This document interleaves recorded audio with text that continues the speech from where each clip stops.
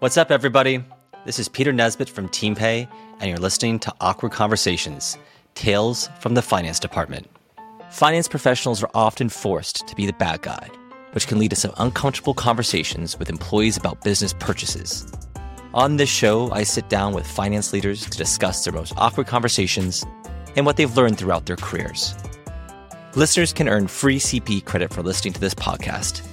Just download the Earmark CPE app from the App Store or visit earmarkcpe.com.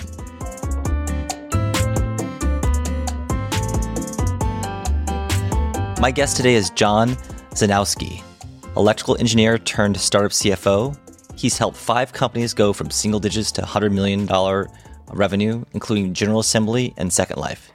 2 IPOs, sale in 9 companies, and he sold one of those twice. He has 4 kids aged 12 to 19 and lives on a farm in San Diego. So, John, our podcast is called Awkward Conversations because finance is often forced to ask employees awkward conversations about, company spending or all sorts of other sort of things like that.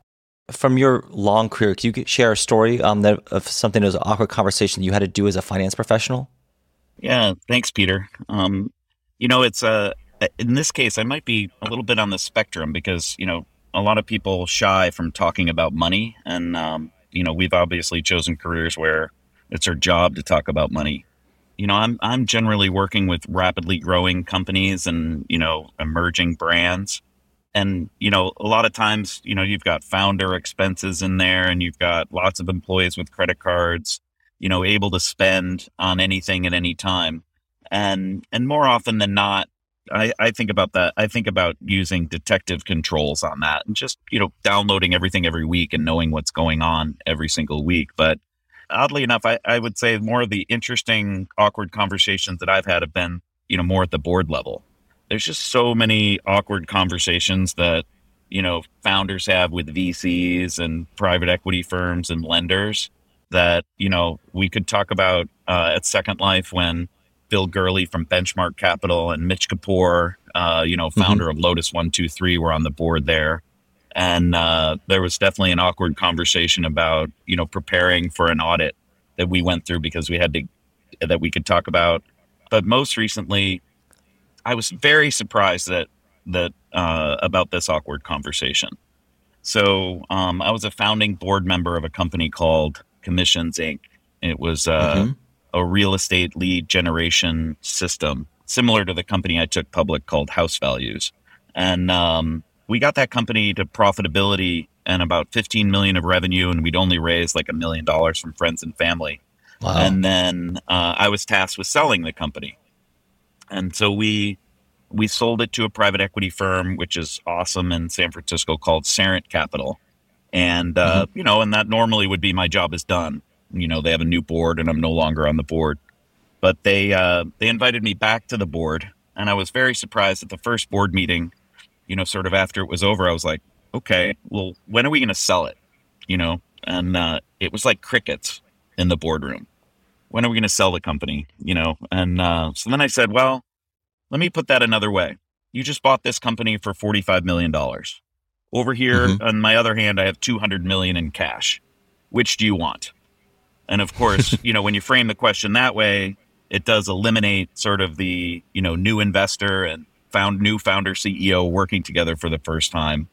And that started a productive conversation. And in that case, I said, because I think we can get that $200 million in 18 to 24 months. And here's why, and here's how. And I was wrong. We ended up selling that company 16 months later for $220 million.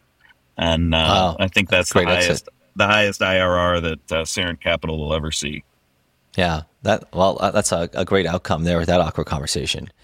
And I'd love to hear more about that other board conversation when you were at Afterlife. Second Life, yeah. Second Life, yeah. Second Life, yeah. So I like, Second Life, I sort of got there before anybody heard of it. And I jokingly say I left after nobody cared. And but we were just so far out there in terms of, we had hundreds of employees all over the world living in Second Life, collaborating in Second Life, presenting in Second Life. I wrote a lot about the virtual economy there and our virtual currency, the Linden dollar, and this is long before Satoshi and blockchain. And so I was brought in because I'd just taken House Values public, and they wanted to prepare Second Life for an IPO, and it Mm-hmm. was definitely ready for it, and to set the stage. When I started on the day of a board meeting, and the company happened to get its credit cards hacked, and this was long before Wow. PCI compliance and everything else. So that was definitely an awkward conversation at the board. And then 6 weeks later, at the next board meeting, we showed up, and I had announced that we'd raised prices 50%, and the board was like, "You raised prices 50% without conferring with the board?" And I was like, "Well," so that was a little awkward. But then Mm-hmm. then literally over the next 30 days, we generated $2 million worth of cash Yeah. because when we raised prices on the virtual land, we Mm-hmm. unintentionally stimulated demand. And Yeah. so that there was a series of awkward conversations there. But then as we're kind of we had to go to the SEC for pre-clearance. And this is a Mm-hmm. great sentence. For pre-clearance on the revenue recognition methodology for the sale of an infinitely transferable digital good. And Mm. and as I like to say about revenue recognition, it can be simplified as like right away, never, or somewhere in between. Yep. And I would just have a ton of conversations with very smart accountants from KPMG. There was one guy who could quote like, a third level bullet point from the Deloitte and Touche revenue recognition, kind of practice Wow. methodology. Yeah. And anyway, it was at first, KPMG was having trouble getting their heads around it and everything else. And so we had one board meeting where, Bill Gurley, and he is so brilliant and so big and so smart. He's so intimidating in a board meeting. He used to Mm-hmm. call it like the post-Gurley depression syndrome after every board meeting, because no matter how good things were going, Bill would Mm-hmm. just go and find exactly the right thing to talk about and drive hard at it. And so, but in Wow. this case, he was like, I said, we're having trouble getting this through KPMG. And he said, well, maybe our auditor isn't senior enough. And I was like, Bill, I'm not sure it works that way anymore. I don't think the seniority of our auditor is going to help us push anything through at this point Mm-hmm. in compliance world. And then, so there was a contentious conversation between Bill and Mitch Kapoor at the time. And then at the next board meeting, when What was so contentious about it? well, because Bill was like, it's taking too long, Mm-hmm. and are you handling it the right way? Why can't you get this through, the auditors at KPMG? And, Mm-hmm. we were just in the middle of the process, sort of really, talking to the board about how the sausage is being made. And, Mm. and this is when, Yeah. sometimes Way in the boards weeds of can the board. way too far in the weeds. Anyway, at the next board meeting, we'd gotten pre-clearance, from the Mm-hmm. SEC for the sale of an infinitely transferable digital good. And then Mitch Kapoor, he was sitting next to Bill Gurley, and he sort of elbowed him and said, maybe the next time John says he's going to take care of something, we should give him a little leeway. And so that's my Bill Gurley awkward conversation. Yeah. Wow, those are some fantastic conversations there with the board, and especially like getting your corporate credit cards hacked. What happened there? Like, I mean, was that like how did you find out? What were some of the impacts that to your company at the time? Well, so the really interesting thing about that was, if you had at Second Life at the time on the Lindex, our Mm-hmm. virtual currency Yeah. exchange, if you had a hacked credit card, or you had a bunch of them, even better. If you had Mm-hmm. a bunch of the hacked credit cards, you could create bots that would sort of go buy Linden dollars and then transfer them, to what we would call a mule. And then the mule Mm-hmm. would have to be an account that had some level of trustworthiness. And then it could go on the Lindex, sell all those Linden dollars, and then we would send Mm-hmm. them, you know, cash after they sold them. And so Yeah. so it was a huge problem. And immediately, I think I took like a $2 million sort of reserve for fraud. And Oh but wow. then that team there was just so smart. And Marius Moscovici from Metrics Insights Mm-hmm. now, he was the head of the data warehouse. And so we ended up kind of building a data warehouse that showed us potential fraud in real time, and every transaction in Second Life, Hmm. where it happened, who it happened with, who was the person they transacted before and after. And then we Wow. just basically scored every single transaction with a risk score. And then you could just see it Mm-hmm. kind of scrolling on the screen, prioritizing. And then we had a fraud team all over it. But Yeah. immediately then I think we went with Global Collect at the time. And then they gave us, they made it PCI compliant before that was sort of even a term. Mm-hmm. Yeah, that's so interesting. Especially like the early days of like really like sort of in-game economics and fintech. That's such a interesting anecdote from the Second Life days. Yeah. It's, Um, yeah, go ahead.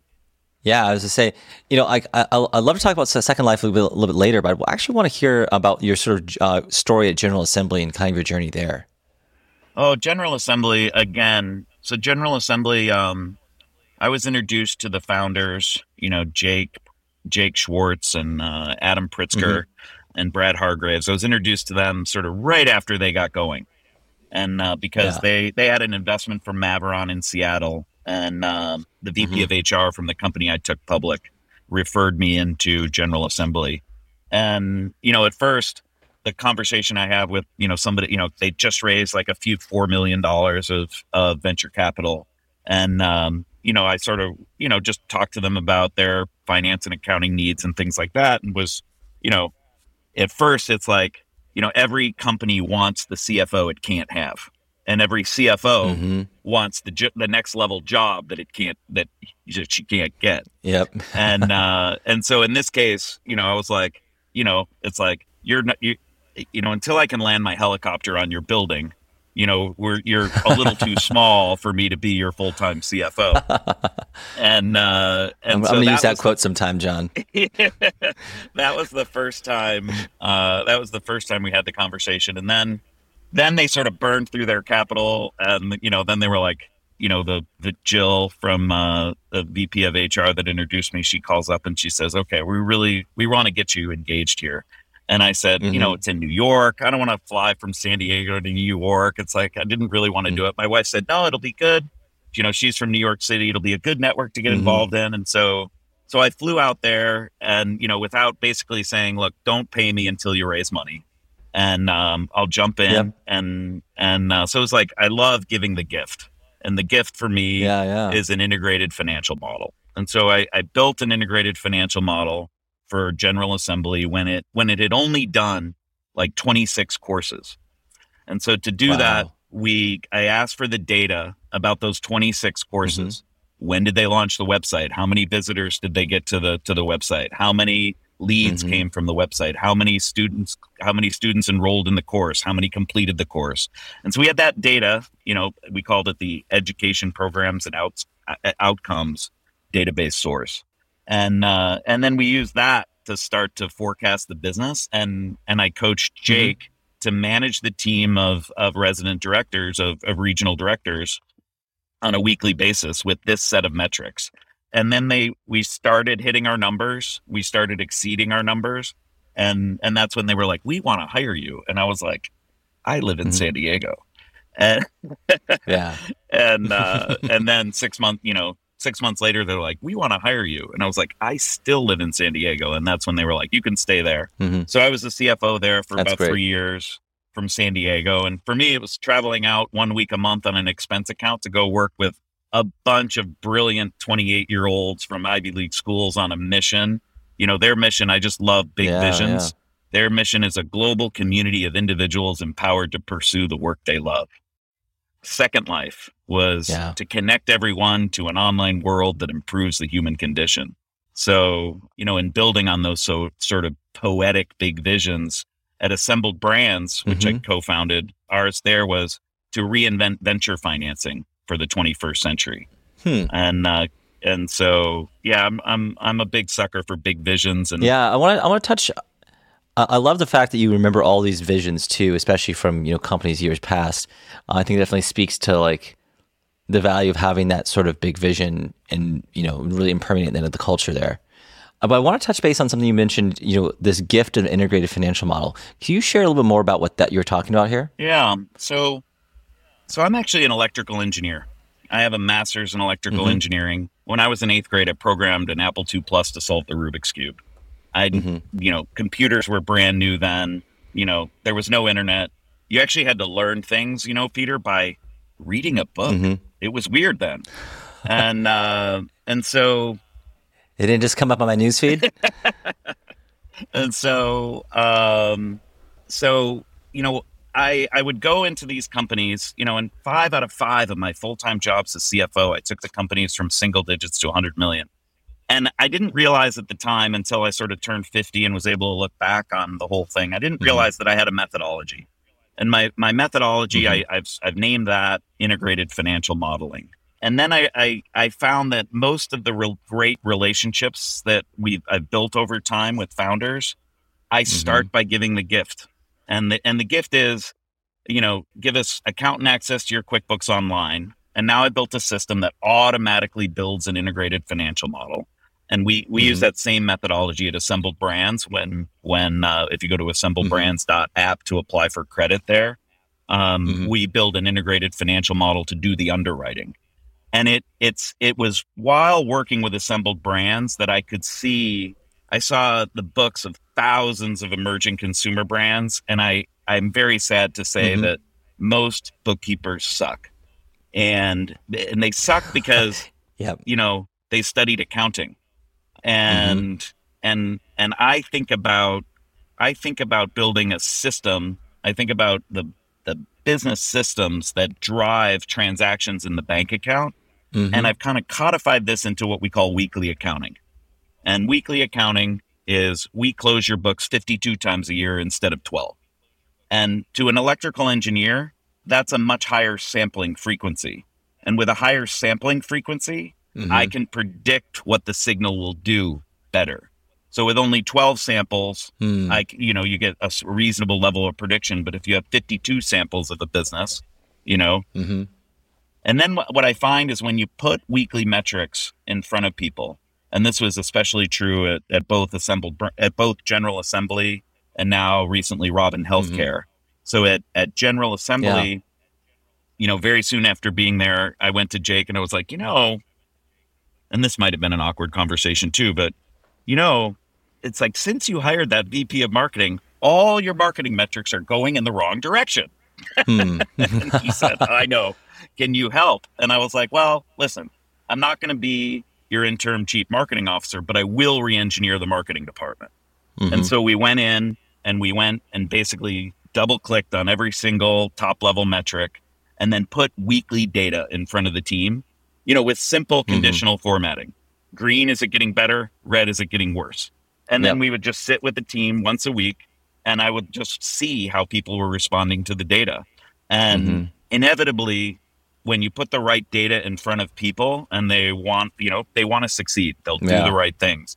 And immediately after putting weekly data in front of teams, it always improves the business. And so we start by giving the gift of an integrated financial model. And now with, since leaving Assembled Brands and just being on the board and on the credit committee, we're building Bright's systems, which enables basically founders and finance professionals to systematize all the little micro tasks inside a finance department.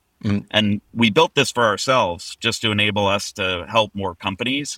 And now it's just I get such a great reward from giving the gift. And it's so easy for me because I have a great team and we have a great systems that do a lot of it in an automated way that we just love giving it away. So people can go to gift.brightsen.com and if they'd like to get the gift. Yeah, definitely. Well, we'll make sure you put that link into the podcast as well here for anyone else. You mentioned a little bit about Assembled Brands, and I know what it's about, but I'd love to hear in your words like what you're all doing there at Assembled Brands and what makes it different. Yeah, so Adam Pritzker was a co-founder of General Assembly, and he was the largest shareholder and chairman all the way from inception to exit. Just an amazing business person and an amazing business family, really, and it's been a pleasure to work with him. And after he sort of left day-to-day responsibilities at General Assembly, he started Assembled Brands. And initially, you know, we had a multi-brand retailer called The Line. We had a number of women's ready-to-wear brands. One of them in particular has been very successful called Kate, KHAITE.com. It's a luxury denim and knit brand with average order values like over 500 or between 500 and $1,000. It's just an unbelievable brand that women love. And when we co-founded Kate with Kate Holstein, the designer, we found that we had a lot of the underlying sort of infrastructure to help her be successful. And so we were able to make a smaller investment and help her along a lot farther with less money. And later, when I went out looking for working capital for Kate, I found that the way I say it is that I had to buy a fax machine to communicate with the factoring industry. And they were definitely stuck in the 80s, only being able to lend against the credit of big retailers, which to me now, when you say it now, you're like, that's crazy, especially after COVID and what that did to retail. But it was when doing that, they wouldn't lend money against the inventory of emerging consumer brands. So I went to Adam and I said, I will. He's like, wait, say more about that. I said, well, the inventory that an emerging consumer brands is a financeable equation if you say it like this. With some probability, over some period of time, that inventory will sell at a price. And then based on the historical data, so at Assembled Brands, we connect to QuickBooks, Shopify, Google Analytics, Facebook, and we ingest all your data and build an integrated financial model. And then from that, we can make better predictions about the business than probably even the founders themselves. And from that, we built 150 integrated financial models for emerging consumer brands like Margot and many others based in both New York and LA at the time. And from that, I built a database of the integrated financial models and all the key metrics like repeat customer purchases and gross margin and average order value and customer acquisition costs to lifetime gross profit and all those metrics. And what at the time I didn't even know was a credit box was like we defined a criteria that we would invest in these businesses. And Adam, was super bold and aggressive. And, we made a couple $1 million worth of bets. And then Adam went out and closed $100 million senior secured line of credit from Oaktree. Yeah. And so for me, I built Assembled Brands so I could say yes more often than a VC.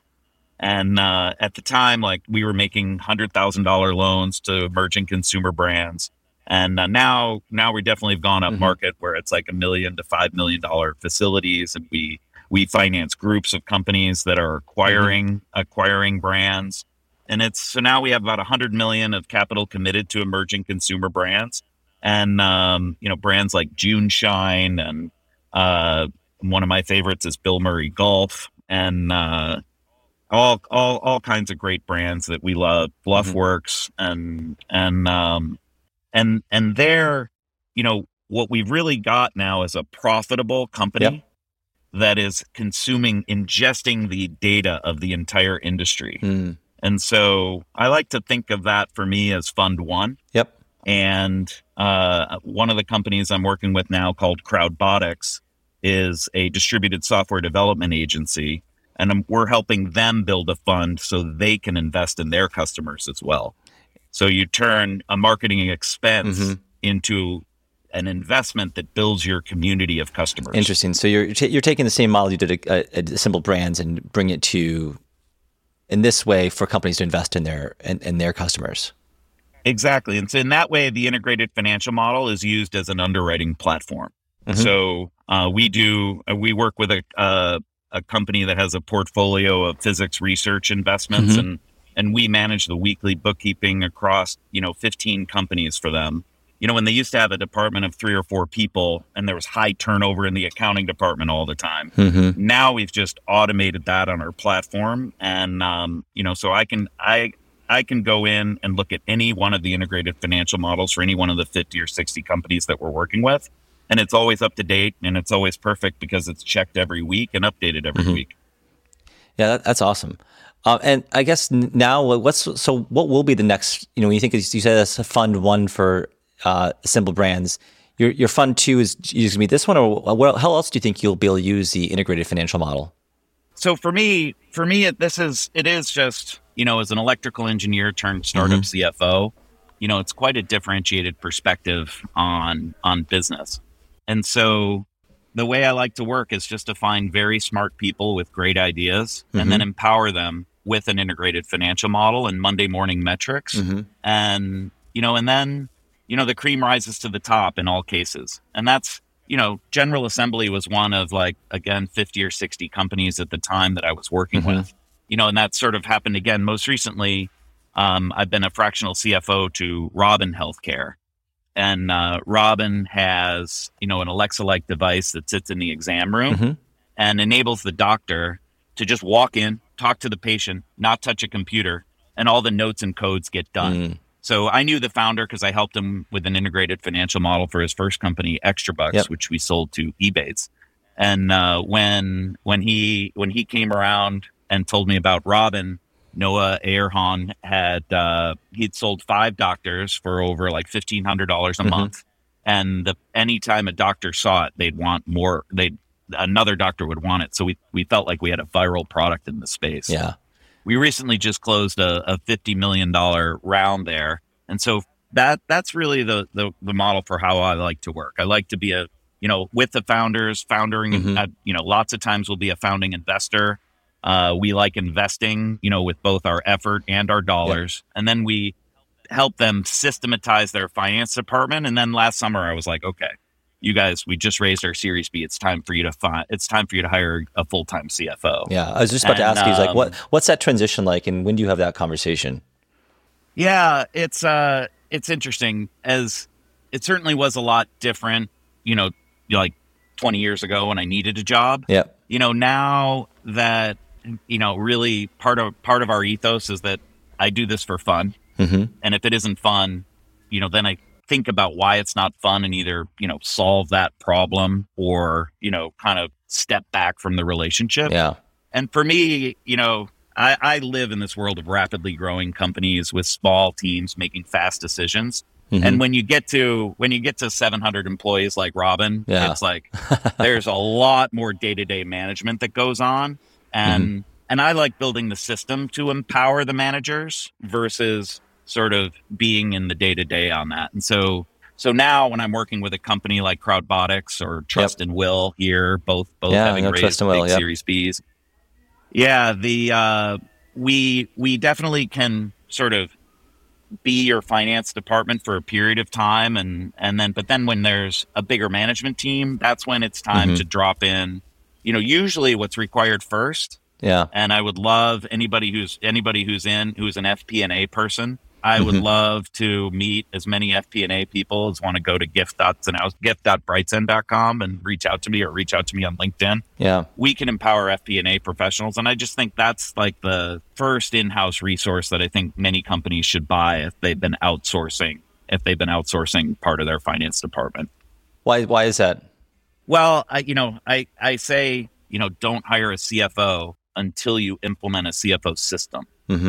And when I say CFO system, I don't just mean NetSuite or Intact or things like that. I think about a data warehouse.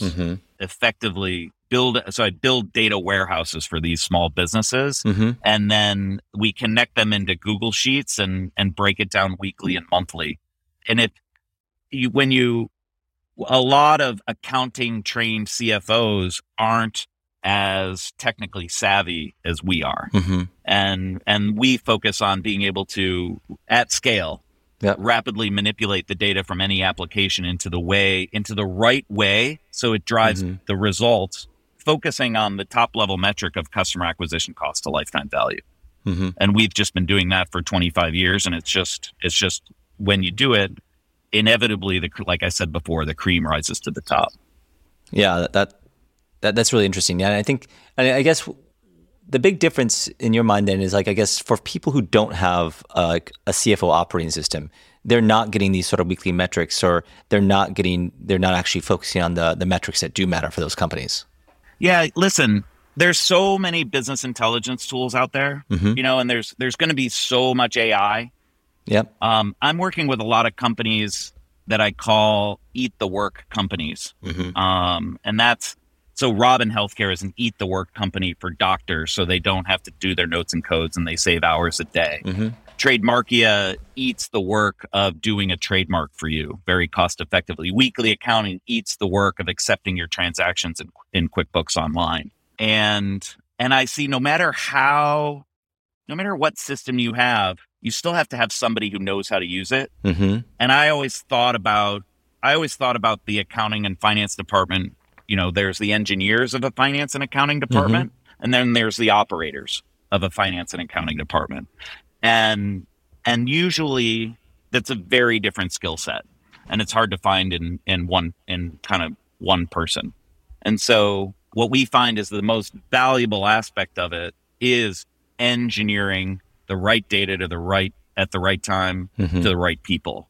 And there's lots of tools to do that, and anybody can do anything that we do by themselves. But we happen to be experts in doing it in an automated and scalable way. Mm-hmm. It's almost as if, Peter, what we've done is build what I call a task rabbit for specialized digital micro tasks, right? So my vision for this with my team was, I want to be able to, almost like say, Alexa, get the HubSpot data from Marpipe in the weekly and monthly format in BigQuery. And now that system exists. I can go into Slack, into our data links channel, and I can request a new data source. And then the next day it's done, and it's always updated. And I never have to think about it. I think so many people at so many companies are downloading a CSV and uploading it here, and their spreadsheets are proliferating, and there's data everywhere. And there isn't an information architecture, or I say, like a drop of architecture of the metrics that drive the business. And when we implement that, companies get better. Yeah, it's really interesting because I think in traditional software businesses or B2B sales, you'll have a RevOps department who maybe is sort of responsible for the revenue or sales and marketing data or go-to-market data. And it sounds like for especially these emerging brands, there's this, that's not really a function, or you're really filling in that function and then bridging that back down to the financial data as well. Yeah, I think that's right. Am I able to share my screen here? I think we're just going to keep this on voice, but we can definitely share anything as a link after the after the podcast. Yeah. So I found myself doing this, over and over and over at each company is, get the data out of this system, get the data out of HubSpot, get the data out of Salesforce, get the data out of Facebook, get the data out of Google Ads, right? Yep. And I found myself having to do that over and over at the next company and the next company and the next company. And I was just like, okay, well, this is silly.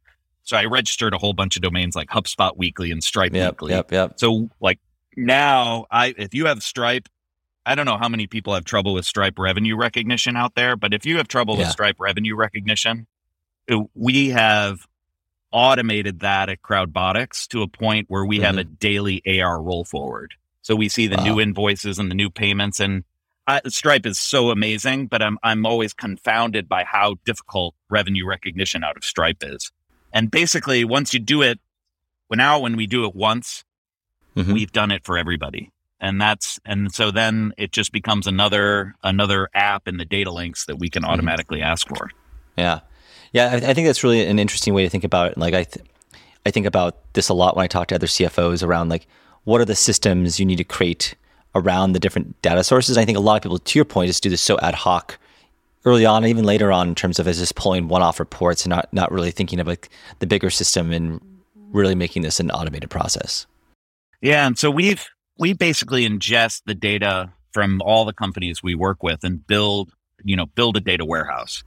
And at first, we would just do this for ourselves again, because it's with all the companies' GLs in a data warehouse, we have QA tools that run on that. And so I can see when a new vendor comes up and it shows up in a different account than they did before. I can see when a new vendor shows up and has been paid more than $600 and I don't have a 1099.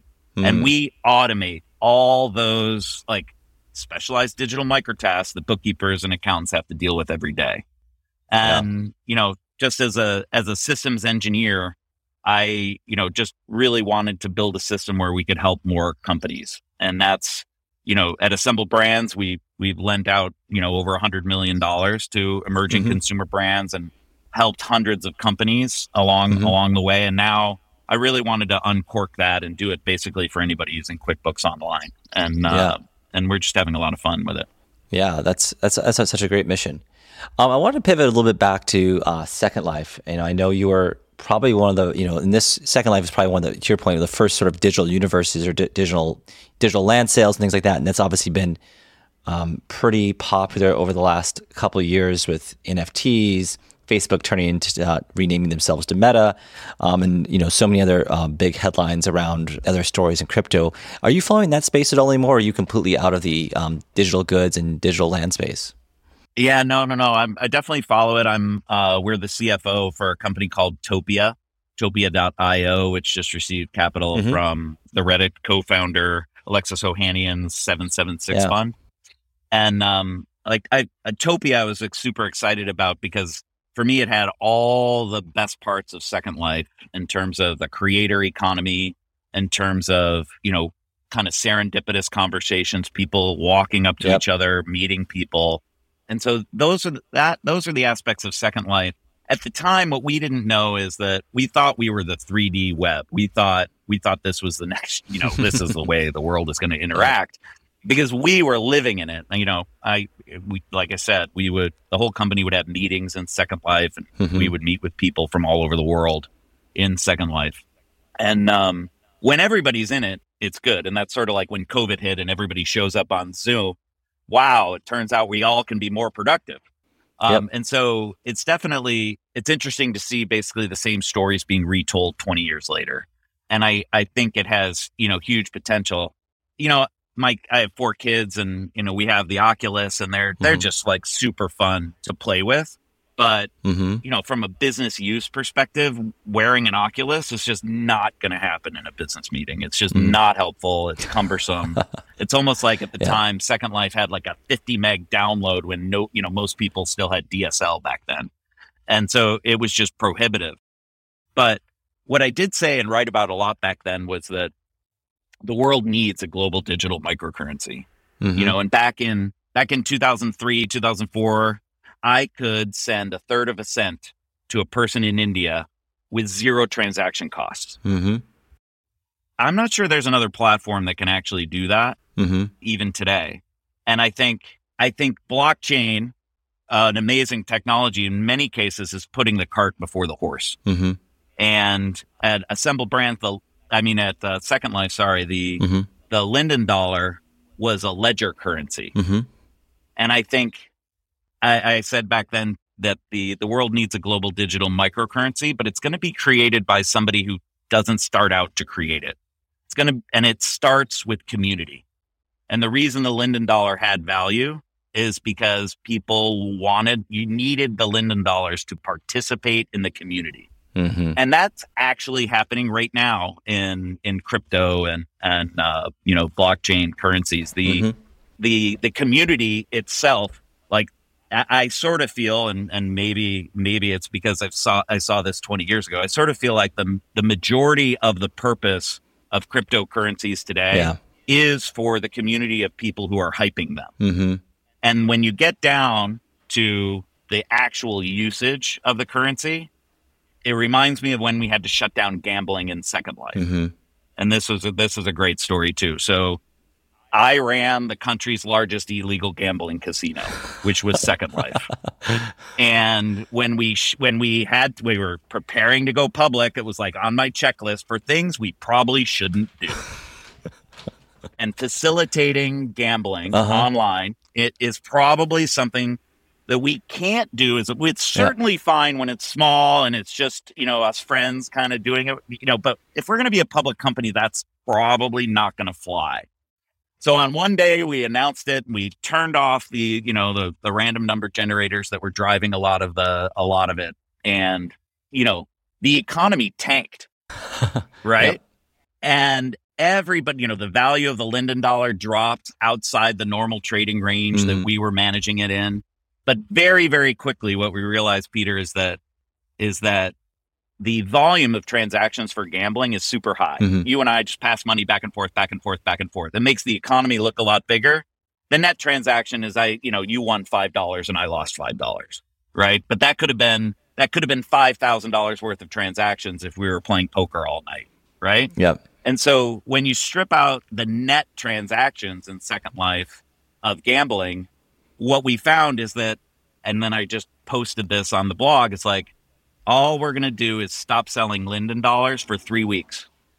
And that will consume, the growth of Second Life will consume the volume of the currency that was being spent on gambling. Wow. And immediately after we published that, this currency stabilized. And that's, there's definitely like blockchain is great for a decentralized authority. And, we can see what happens when a maniacal leader has control of weapons, and, what's going on in Russia and Ukraine is just, disgusting. But at the end of the day, I think a trusted community is way more important than the technology of their exchange. Yeah, that's really interesting, because I think that if you think about like where crypto is really headed in the last few years around especially DAOs and, on just a kind of the vision of Web3 and mini DAOs minting NFTs to really have a currency of exchange for of use within their own platform. It feels like that is sort of a real realization of Second Life that, or a second coming of Second Life, maybe a good way to think about it. Yeah, exactly. Yeah, exactly. Yeah, it's a super fun time to have had that experience with just Philip Rosedale and Jinsu Yoon and just all the amazing technology people there. It's fun to see it come back around. Yeah, and for the folks on the phone who this might be before their time in the technology place, I'd love to hear. You talked about the beginning of Second Life and some of the highlights of, especially the road to the IPO. I know, and I know you talked about you stayed there past its own relevance. Can you talk a little bit about the kind of like what were some of the things that led to the end, or what were some of the lessons learned from your perspective on digital communities, oh yeah, startups, hype, all that. Yeah, startups and hype. I mean, Second Life was, the person who didn't take the CFO job at Second Life, he ended up going to be the CFO at YouTube. And 6 months later, YouTube sold to Google. So I definitely missed that by one click. But I think we thought we were the 3D web, and what in hindsight what I realized is we were an economic game. And, back then it was like 60% of our revenue came from profitable in-world businesses. And that would be, they would buy land and they would create an experience and they would build a community around that experience, and they would sell digital goods. And they were, we were minting millionaires in Second Life. And the reality is it's all still happening. And this is, there's an old, MMOs never die. Massively multiplayer online games never die because people meet people in those worlds and they really don't get to interact with them in real life. And so if that's where all your friends are, that's where you're going to go. Yeah. And if the medium of exchange is the Linden dollar, you're going to use it. And I think that's where, like gambling in Second Life was a big volume of the transactions. And I think today, like hype is a big volume of the transactions. But if you tried to show me, real economic exchange happening on the blockchain, it's hard to see something that crosses the chasm into widespread adoption now. But that's not to say, I will say, Bitcoin itself, I don't see that as a currency. I see it as a fixed amount of real estate. And that is a very different thing than, something you would use for transactions. It's a store of value because it's just brilliantly designed, and it looks more like land on Earth than it does like the US dollar. Yeah, that's really interesting. Yeah, I think that the broad space of crypto has just exploded so much in the last 36 months, even that, you have people who are still focusing on the, Bitcoin as an asset, but of course it's just expanded so much in terms of just other uses. And I agree with you. I think there's we're still such early days there with so early with like latency and like even at the protocol level, and like, will we ever be able to like really truly monetize a protocol level again? There's so many deeper questions and philosophical questions there that I think they're probably for another podcast. But it's so fascinating to hear your sort of the OG world of the metaverse is Second Life, and so it's been really fascinating to hear some of those stories there. I know thank you. we're down to just the last few minutes. I figured I'd give you one more shot of it sounds like you've definitely seen, I want to bring it back down to the original question around awkward conversations. It sounds like you've had some really fascinating experiences across lots of different scale from, early stage founders through IPO. What are some of the awkward conversations that you've had to have with these early stage founders? Because I'm sure not all these companies have become General Assembly and exactly. some of these others. I'd love to hear some of the awkward conversations you've had specifically related to hey, the metrics you're showing them every week, either that they're not moving or something else is up. How do those conversations go? Yeah. So, I think Adam Pritzker and Jake Schwartz from General Assembly used to say it was like going to the dentist. And, going to the dentist is awkward for many people, but it's sort of fun for the dentist. Mm-hmm. And so, I tend to be able to call the baby ugly and then throw in a laugh or, a joke that makes it, much more approachable. But, I think you have to, like the Stockdale paradox, you have to confront the reality of your business as it is and know that in the end you will prevail. And if you're driving towards, and I've had success because of focusing on big visions and positive unit economics. And in every case, like Second Life, the big vision I told you about, and General Assembly, in every case, immediately, I love the big visions, but then we focus on the positive unit economics. And I think a lot of founders, think they have to raise a lot of money and build a product, when what we do at BrightSense Systems is really try to make it so you have an infinite runway. And the way to get an infinite runway is to develop a revenue stream that can pay you. And if you can develop a revenue stream that can pay you, then you can pursue your big vision for the rest of your life. And that's what we're doing with BrightSense Systems.